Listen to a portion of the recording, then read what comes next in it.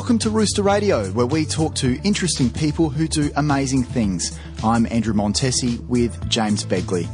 This episode was first published on Off Field, our podcast that focuses on the world of sport outside of the arena. For more info about that show, visit offfield.co. Dizzy was one of the world's great fast bowlers during the mid-2000s when Australia was dominating international cricket. He took 259 test match wickets, and who could forget that double century he made against Bangladesh in 2006? If not for injuries, his record could have been even better. He's now a highly respected cricket coach and recently led the Adelaide Strikers to victory in the 2018 Big Bash League. In recent years, he's become a vegan. He explains the ethical and health reasons, but reveals the motivation behind the lifestyle change, the sudden and tragic loss of his father Neil, who suffered a heart attack while helping Jason move house. Attempts to revive his dad were unsuccessful, and the aftermath led Jason to reflect on all aspects of his own life. Jason also talks about other defining moments, including the grade cricket banter that inspired his path to Test cricket, his partnership with champion Glenn McGrath, overcoming adversity, coaching insights, family life, his Indigenous heritage, and much more. Off Field is produced by Pickstar, the best place to book sports stars and personalities like Jason for all kinds of events, campaigns and experiences. Choose from 700 sports stars, past and present. Pickstar works fast with any budget. Visit pickstar.com.au. Now enjoy our chat with Jason Gillespie. Jason Gillespie, welcome to our podcast. Thank you for having me, guys. It's great. Early days, Yep. What were you like as a student? What were you like in primary school? I was pretty diligent. I did enjoy school. I wanted to impress. I wanted to do really well, whether it be maths or spelling or any of those things. So, I worked hard at that. I prided myself. I thought I was a pretty good speller. I thought I did all right, and I used to do well in all the spelling tests and things. So I thought I was pretty cool with that. Maths probably not so strong at, but I had to work pretty hard at maths, for instance, to pass. Even from a pretty young age, it wasn't a strong suit, but I always wanted to impress my teachers and and do well. And so growing up, you have memories of wanting to do the right thing and wanting, conscientious almost. I think so, yeah. I didn't want to get into trouble at home or anything like that. I remember at home, Dad had this he was a wonderful man, my late father, and he'd always say, boys, at that stage it was just me and one of my brothers, and this was when we were growing up in Sydney. So I moved to Adelaide when I was about 10, but in Sydney, and Dad had this wooden spoon, and when you're a little kid, it looks massive, like it looks huge, and he said, that'll get wrapped around your bottom if you step out of line and do anything wrong. So I was frightened of this bloody big wooden spoon, so I towed the line, and my little brother was a little bit more adventurous, but he never got the spoon. I don't think my dad would have ever used it. I think it was more a deterrent thing. But I do remember when after growing up, I was an adult, and this wooden spoon, I found it just in mum and dad's house, and it was only really small. But I had all these memories as a kid of this wooden spoon, this giant thing that was just pride of place, and that scared me. So in answer to your question, I absolutely towed the line. I was frightened of the wooden spoon. Tell us a little bit more about your old man. From what I've been reading, seems like he was a bit of a character and a bit of a collector as well. He was a real character, and hoarder is probably a better word. Towards the back end of his life, I mean, it was quite amazing, and with his hoarding and he collected anything and everything. And, like what? Anything from cricket memorabilia. I mean, even so much. I mean, I remember when released a book years ago, back in 2007, I think, and it didn't do particularly well, and there's a lot of reasons for that.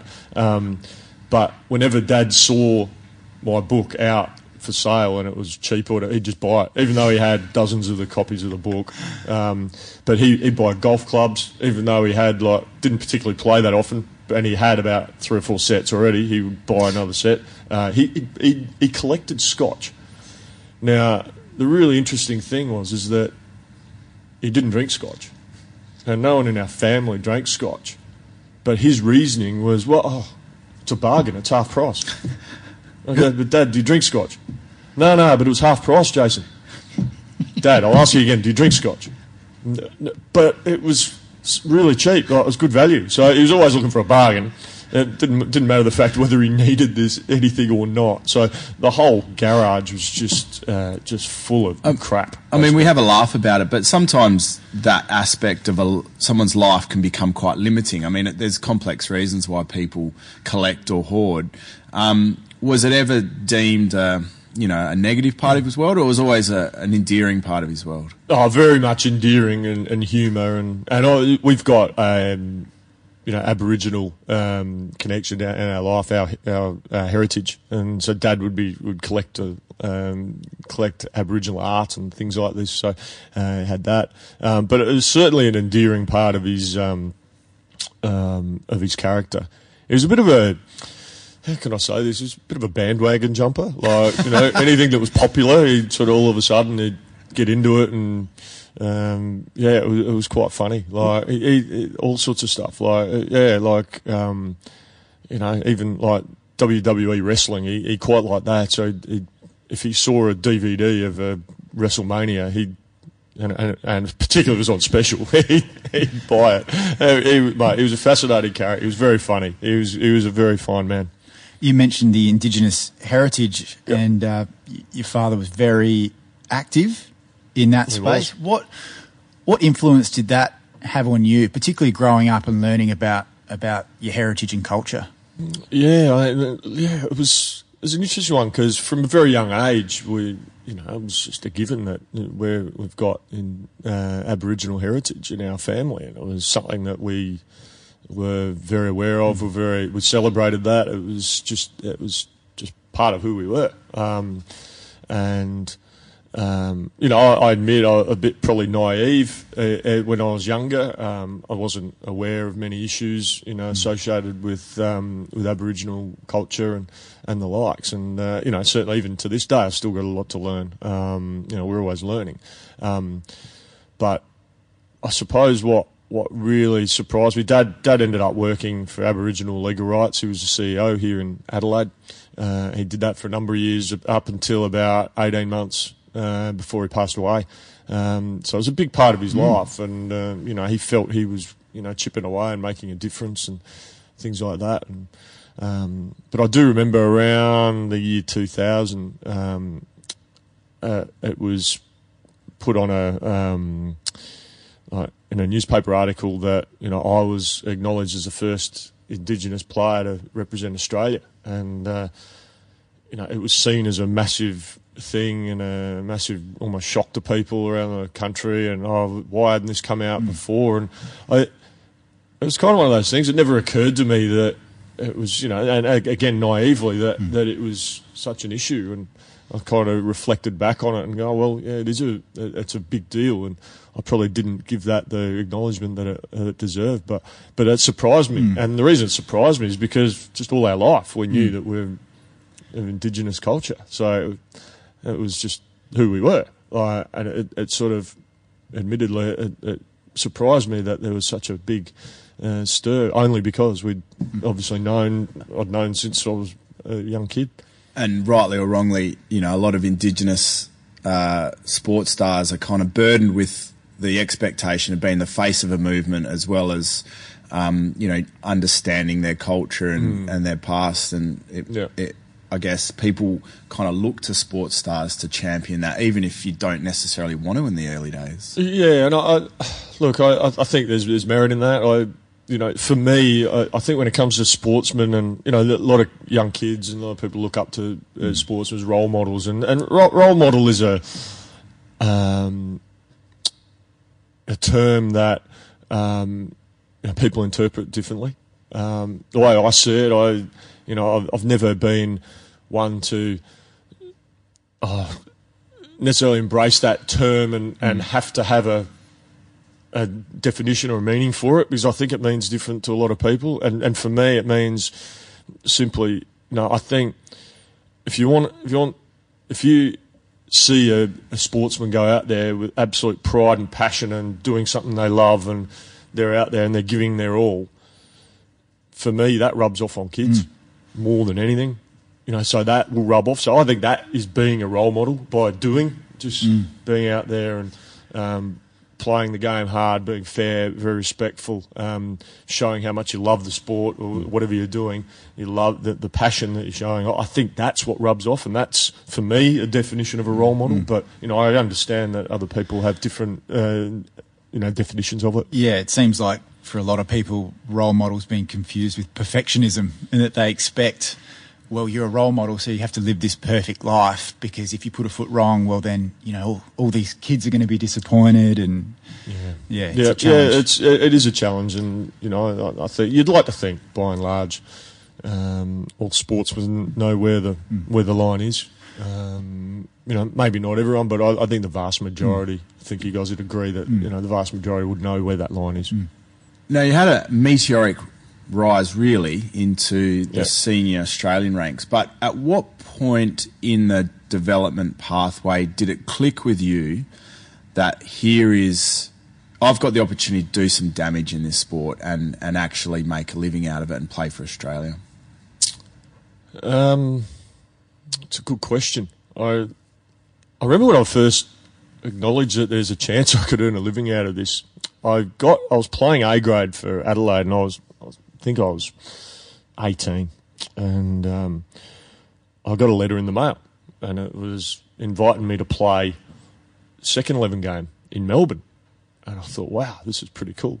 And so I've taken this letter to club practice, and it just goes through, dear Jason, congratulations, you've been selected, the second 11, trip to Melbourne, all this state logos everywhere. Oh, yeah, the Saka logo there, wow. And the list of the team, and I'm thinking, wow, how cool is this? And then it says, allowances or something, and it says, look, $80 a day to be paid. So I interpret that I had to pay $80 a day to play. So this is the naivety of me at the time. And how I'm reading it, $80 a day to be paid.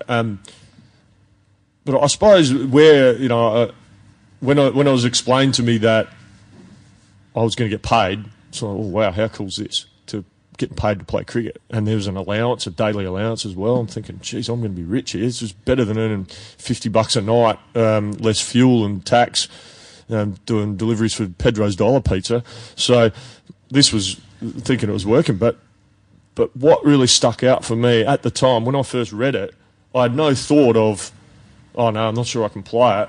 I just had to find the money to pay to play. That was my attitude. I just whatever it takes. I've got to find this money. So I was going to ring around and ring my folks and see if I can spot me a loan, and that just so I can play this second 11 game, because that was the naivety, I suppose, of it.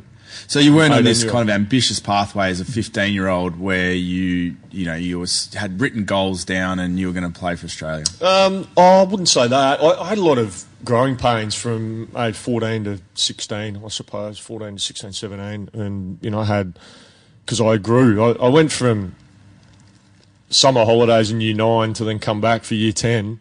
I went from being the smallest in the class to the tallest in the class, tallest in grade. Wow. I grew half a foot, and over that summer I had a lot of problems with, my knees, my back.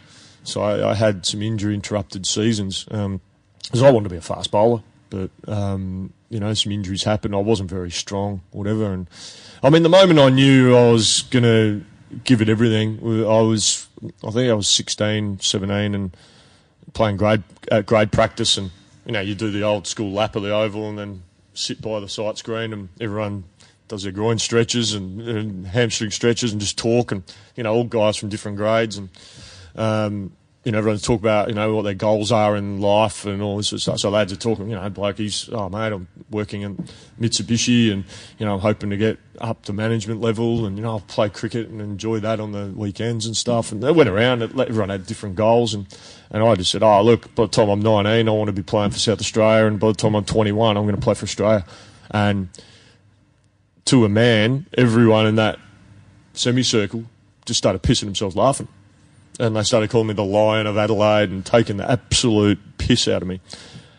And it was the moment, that was the turning point for me, because in my mind I saw myself a certain way and I could see the path to playing for Australia.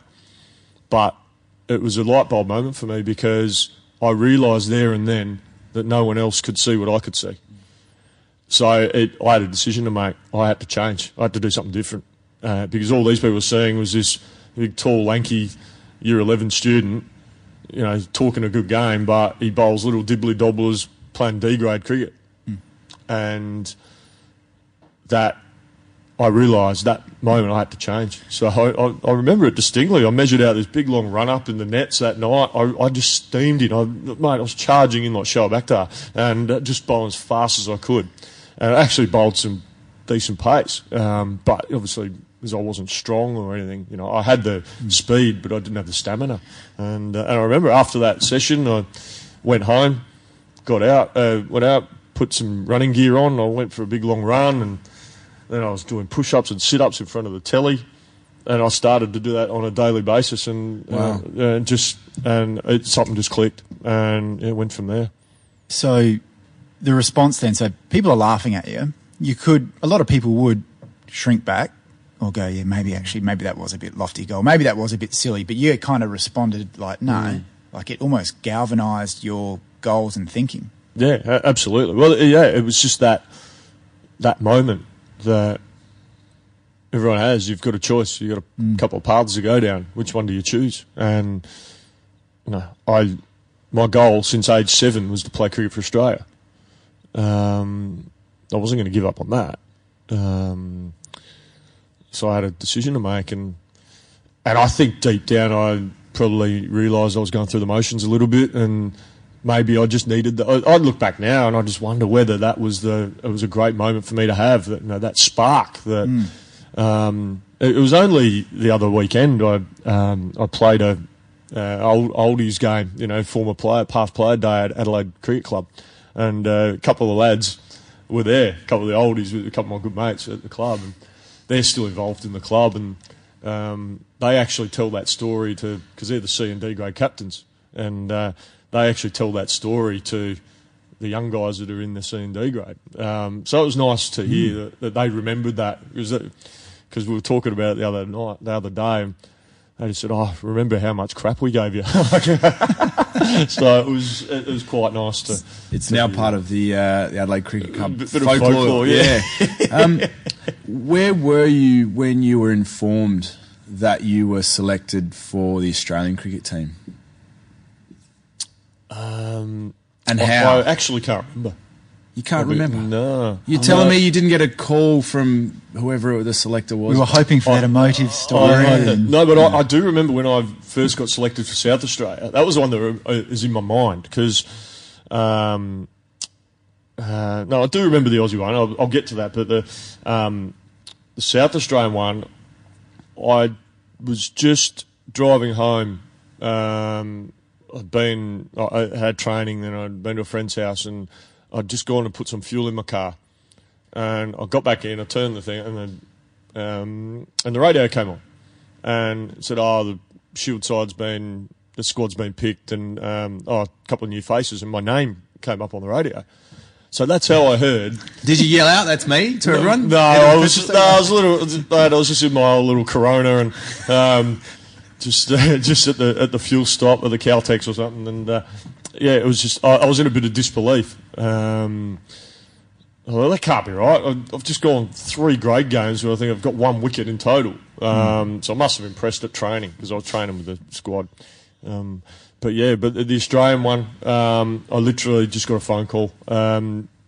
Get called up to the World Cup in 1996 Craig McDermott had injured himself, and they needed a replacement bowler. And I'd had a good summer with South Australia. Took a number of wickets, and I'd only played a couple of 50-over games, and I was called up to a World Cup. So this was probably back in the days where there wasn't as specialised. There was only the odd player that was specialist. Basically, the Test side would play. The majority of the Test side would play one-day cricket and vice versa. So, but yeah, just had a phone call, and yeah, but I do remember the state one because it was a bloody fuel stop. Yeah. What's it like to enter a team like that or a squad like that in that era of cricket when, there's some huge names, some huge figures. And egos. And you're coming from your background, your pathway, South Australia. Yeah. You then land amongst these guys. I remember it. I flew into India and I was met at the airport by Bob Simpson, who was coach of Australia. I'd never met Bob before. I was trying to work out on the plane who I actually knew in the Australian side. I realised I'd never met anyone, or let alone played against anyone. So I was complete unknown. And this may sound a little bit silly, but the thing that stood out for me was, I suppose these guys I'd grown up watching and idolising, and that. And this sounds silly, I know, but the thing that stood out for me was everyone was on a nickname basis. I'm looking at Mark Taylor and I'm being introduced to him as Tubby. Oh, this is Mark Taylor. That's just, g'day Tub. and then that's Tugger, that's Junior, that's Warnie, that's Pidge. Yeah. So I remember that was probably the hardest thing. I had to try and remember all these blokes' nicknames. So instead of Mr. McGrath or Mr. Warne, Mr. Taylor. But it was weird. I mean, that's why I know it may sound really weird because I revered these guys. These are guys I idolised, dreaming of the opportunity to play alongside these guys. I think back in my mind, probably thought, is that ever going to happen?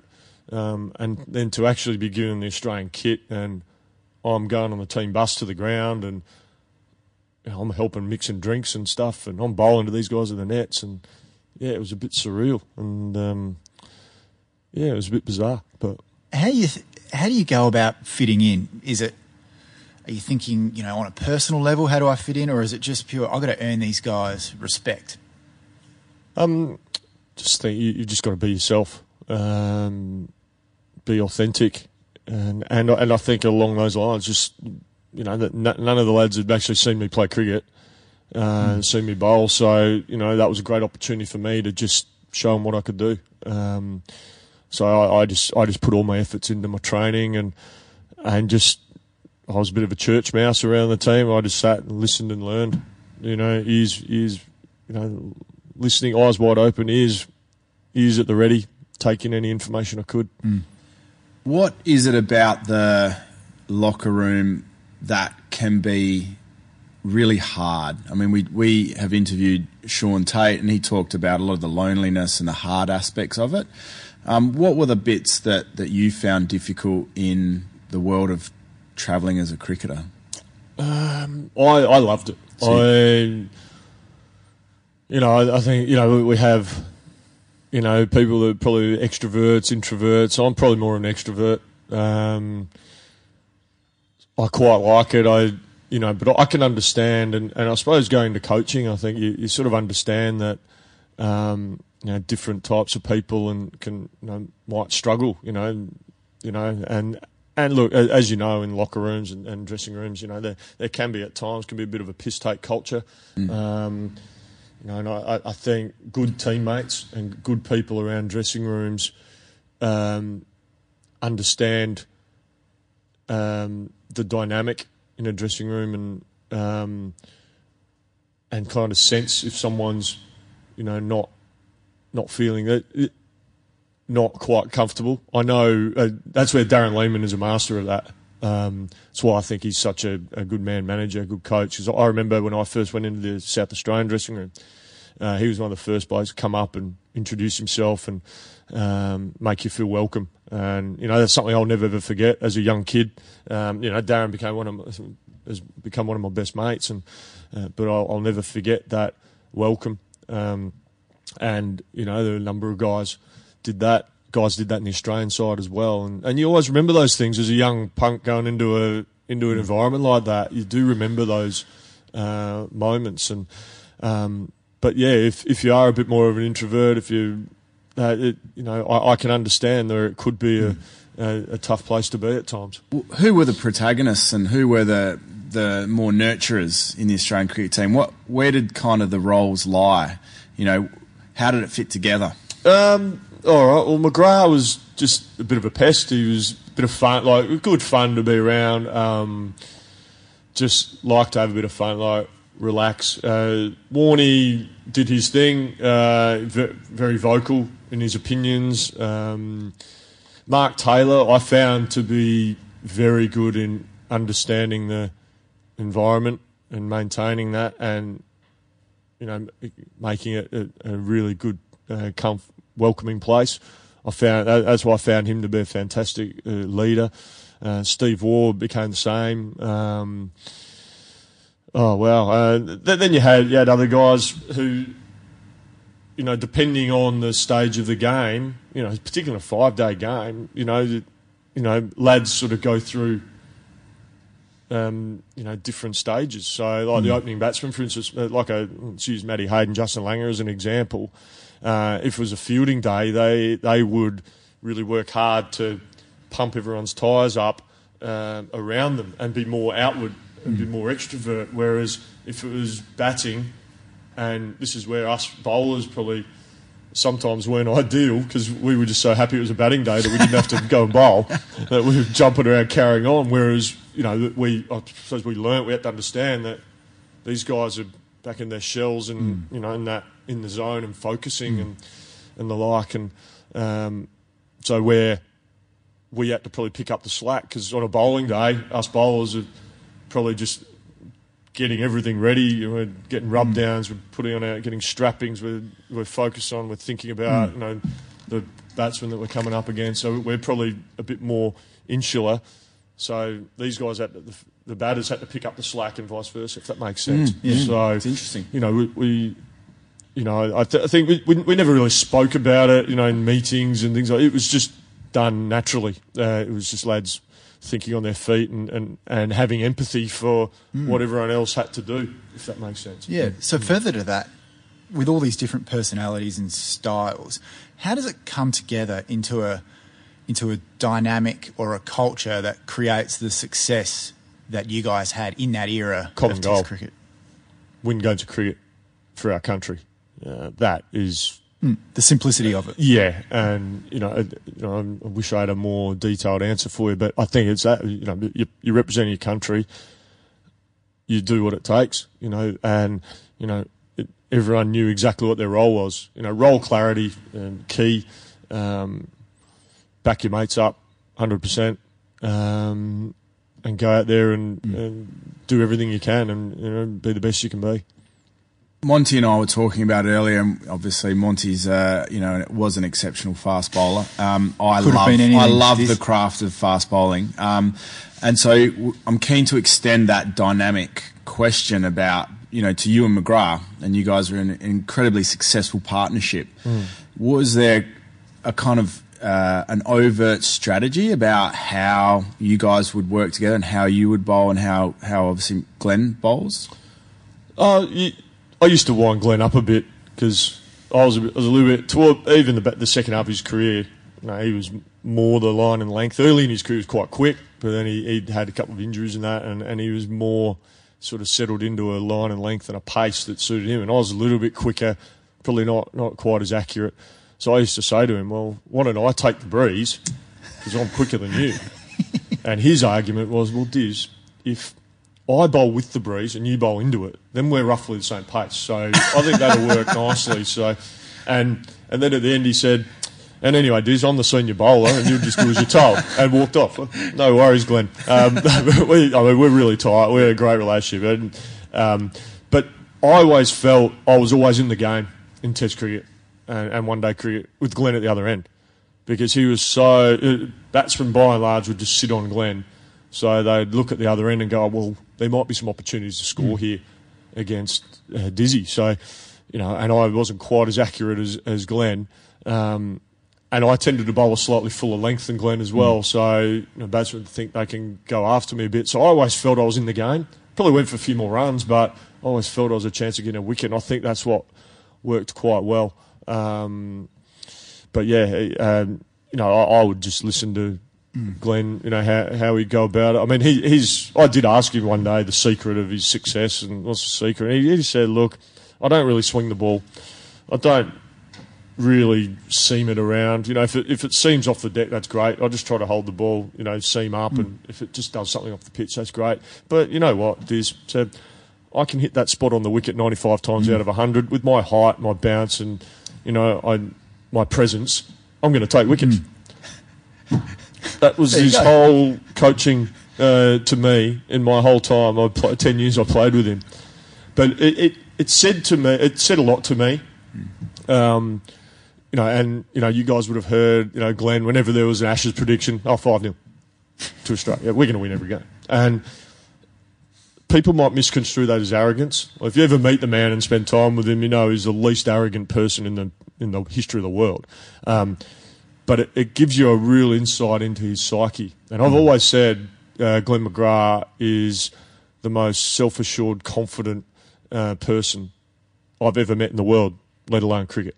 And based on he's just so confident in his own ability and confident in his teammates and what they can do. You know, he just said, well, I know I work really hard. I know what I can do. I know I've trained for this. I'm ready. I just do my job now.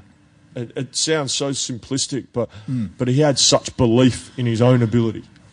I've never known anyone in any walk of life to have the belief and the confidence in themselves as Glenn. And it's not arrogance.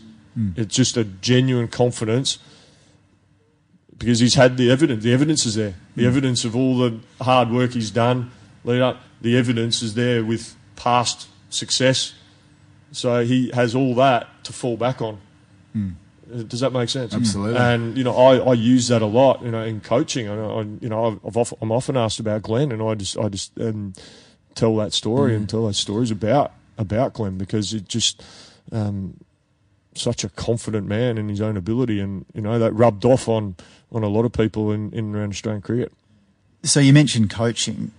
I guess taking everything that you've learned from your career and then applying it as a coach. Can you tell us a little bit more about the role of a coach in cricket? Because it does seem to be a little bit of mystery around it. Like what is the role of the coach? And I'm sure it varies based on the format, but how do you see it? Yeah, I mean, I get asked this a lot, and you know, there's different layers to it. First and foremost, I look at, you know, game. Let's use game day for example. I'm a big believer in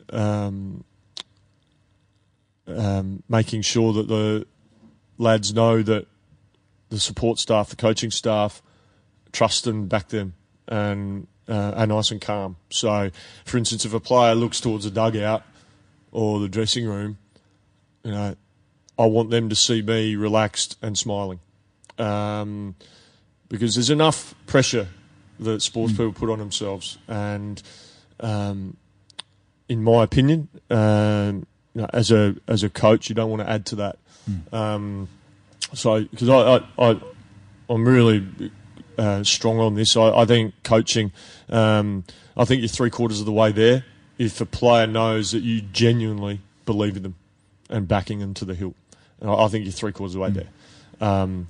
Then the extension of that, you know, you engage with the captain. Cricket's a unique sport, and then the captain, once he goes on the ground, he runs the ship. He's got a lot of strategies. He's got bowling changes. He's got setting fields, you know, the flow of the game and whatnot. I've always said there's a reason why we're called support staff, because we're there to support the captain. We're there to support the players.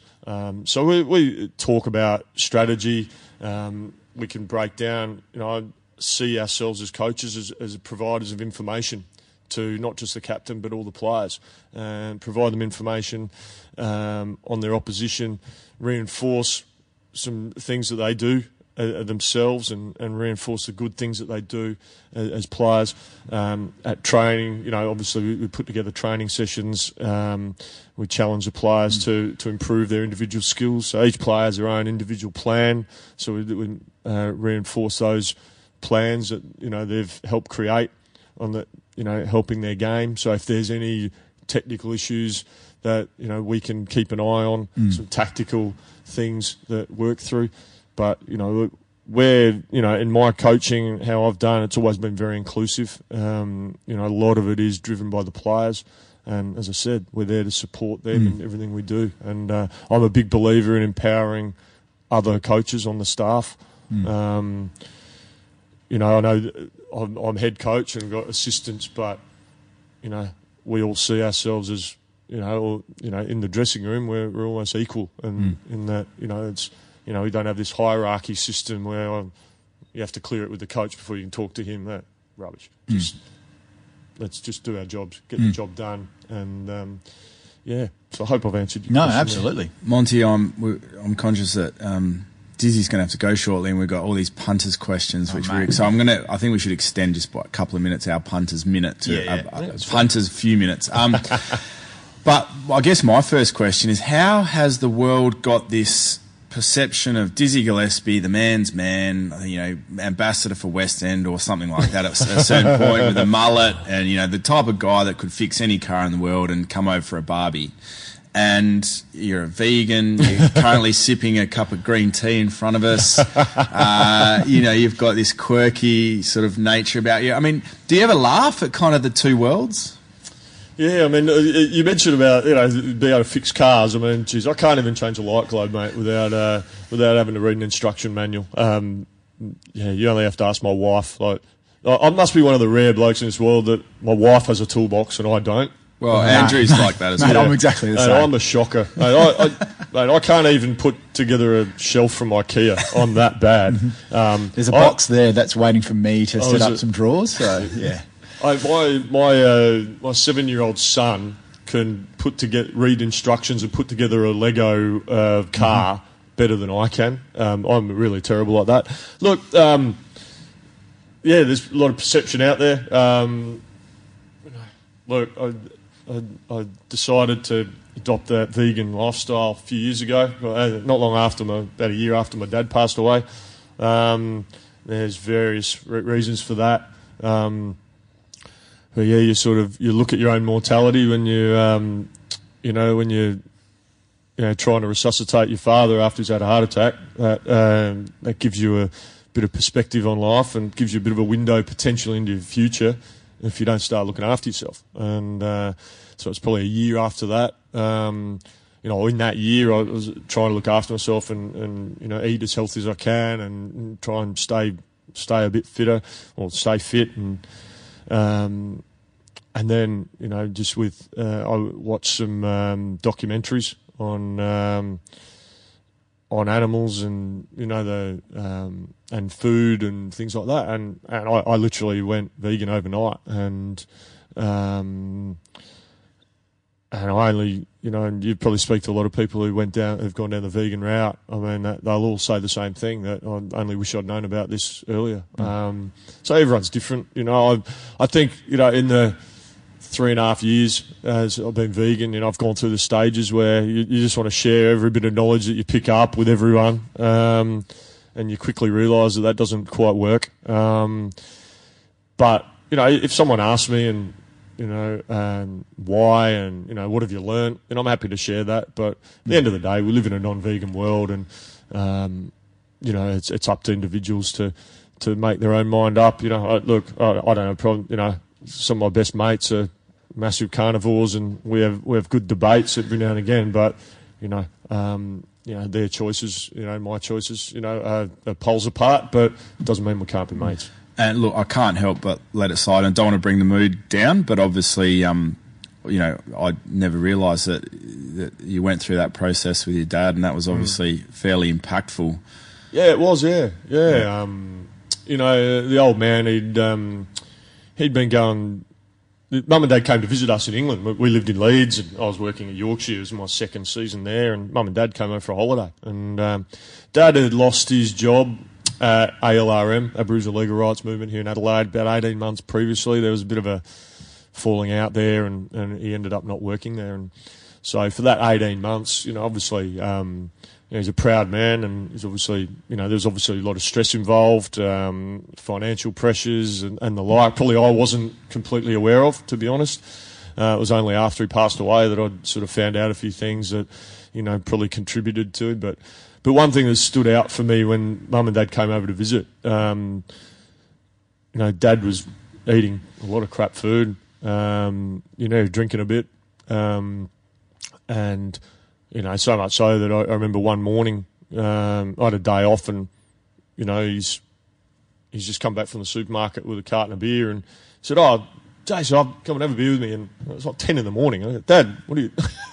He said, "Oh, well, it's 5 o'clock in Australia." I go, "Okay, mate, but we're actually in England here." And that probably got my alarm bells going a little bit. But I think, and after Dad died, I sort of saw that, that there was some, some issues going on and a few financial pressures and the like. And, I think to this day, I'm pretty convinced that the old fellow was probably 24 hours away from asking for help.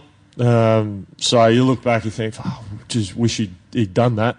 But yeah, it was, one of those things. And, he was helping us move. We moved house from a rental accommodation to another house.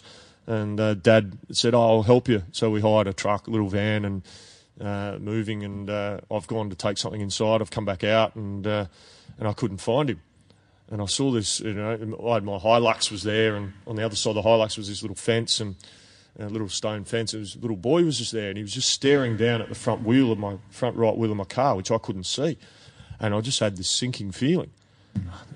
So I ran around the car, and there was Dad. He'd collapsed, and I kind of guessed that he'd probably had some sort of medical episode. So we just try to, yelling out to Mum and my wife and stuff. And fortunately, pretty quickly, we had a couple of people that worked in the medical profession that lived just up the road, and heard the commotion, and they kind of took over, and and went from there. But yeah, unfortunately, he didn't survive that. But so that was a real wake up call for me. So you rethink everything after that, almost. I think you do, yeah. I remember having some diary entries about how I'm going to look after myself better and things like that. I remember that, and so things just morphed from there, really. It's probably a year after that, year or so after that I ended up watching some docos and ended up going vegan, yeah.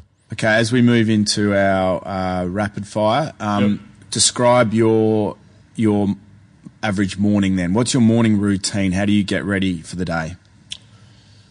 Get up. What time? It depends on when the kids wake me up or when Mrs. G says I have to help with the kids getting ready for school. So anywhere between 6:30 and 7, I'll get up and either help with the kids' breakfast or just hang out with them, have some breakfast. And it really depends what I'm doing. If it's a working day, then I'm out the door.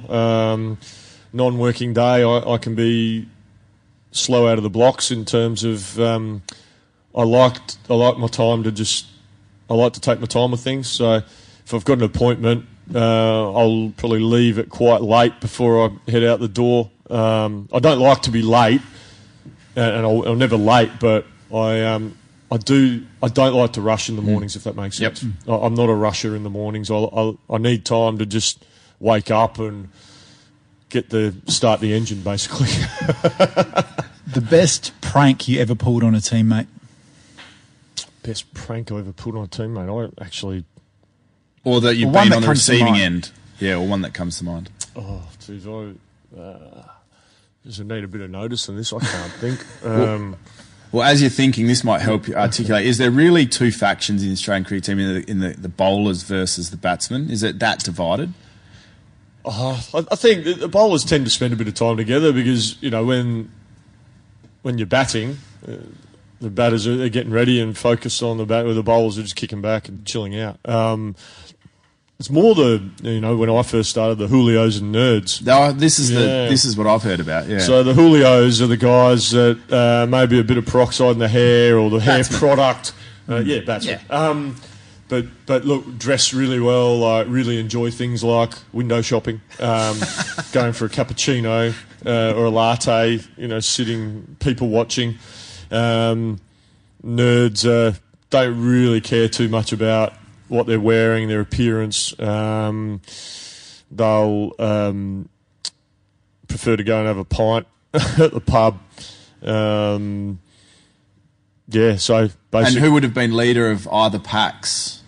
Well, Glenn McGrath, he had the Lloyd Christmas haircut, so he had to be and he used to always wear his pants, short. It was as if ankle, he was trying to get away from the floodwaters. So he was king of the nerds, and I was up there in the nerds, just with my dress sense and.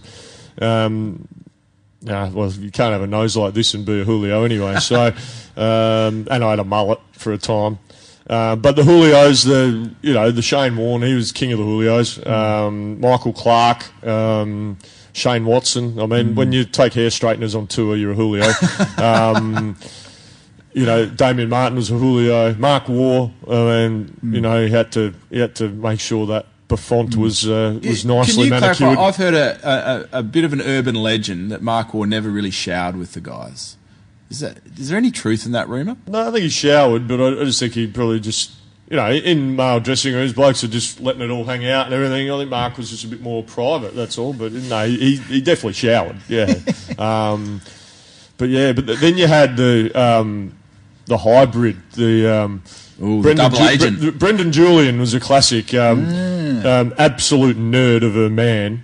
But in a Julio's body, because he's obviously the good-looking rooster, big, tall bloke that women swoon over. So he had the look of a Julio, but a raging nerd inside with his words and actions. Yeah. I know you're short for time. One last one from me. Yeah, cool. Out of all the Test match wickets, what's the one that stands out in your mind? Your favourite? Oh, there's a few. Anytime you get out, big players, big moments, I think. But I think one stands out. I remember playing MCG, Boxing Day Test, 2001. I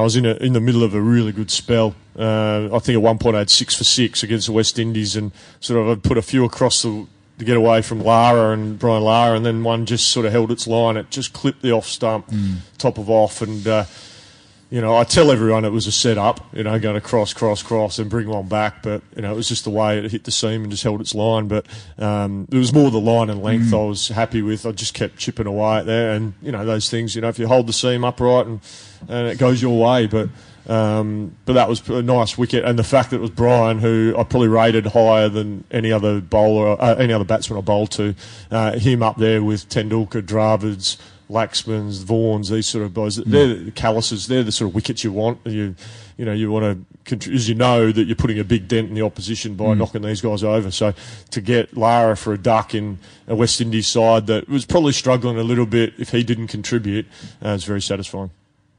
I have to ask one more. Okay. So that the modern day, so the current batsman that takes your breath away in world cricket at the moment, and the same for the bowler that's playing. Yeah. I think one day cricket, certainly Virat Kohli. I think he's probably the best one day player I've ever seen, and I think will go down as the best one day batsman of all time. And I don't think it's too big a call to say that now. His record is incredible. I think from a test point of view, I think Steve Smith is a wonderful player. I love how he can adjust his game to conditions. I think that's what you want. You want adaptable players, not adapted players who are one-dimensional. And I think I really like watching Kane Williamson bat from New Zealand. I think he's a fine player. And obviously Joe Root. I spent a lot of time with Joe Root. He plays at Yorkshire, where I coached for a number of years. So I got to see Joe up close and how hard he worked. And so it's no coincidence that he's performed so well for England over the years. As the lad works his butt off, and it's nice to see lads getting rewarded for the efforts. Bowlers? bowlers, I love Mitchell Starc, just steaming in, bowling quick. Those nose and toes. I've always been a fan of Dale Steyn. I know he's had some injury problems in the last, couple of years, but in his pomp, wow, what a bowler. Fast, pitch the ball up, swing it away from the right-handers. Great attitude to fast bowling. Really enjoy watching him play. And we've got a young lad on the strikers who I think could be a fine fast bowler for many years to come in Billy Stanlake. 6'9", bowls 150 clicks. That's pretty impressive, and look forward to seeing how he develops over the years as well.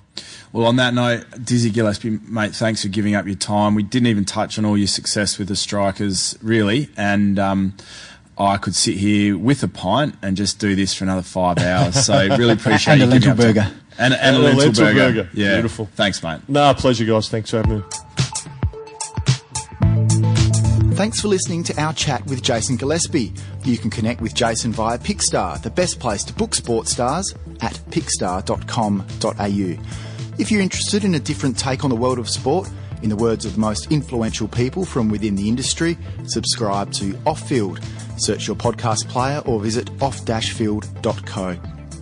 We have plenty of interesting interviews in the bank and many more to come on Rooster Radio. So subscribe, and if you like what we're doing, leave us a review in Apple Podcasts. And connect with us at roosterradio.biz. We'd love to hear from you.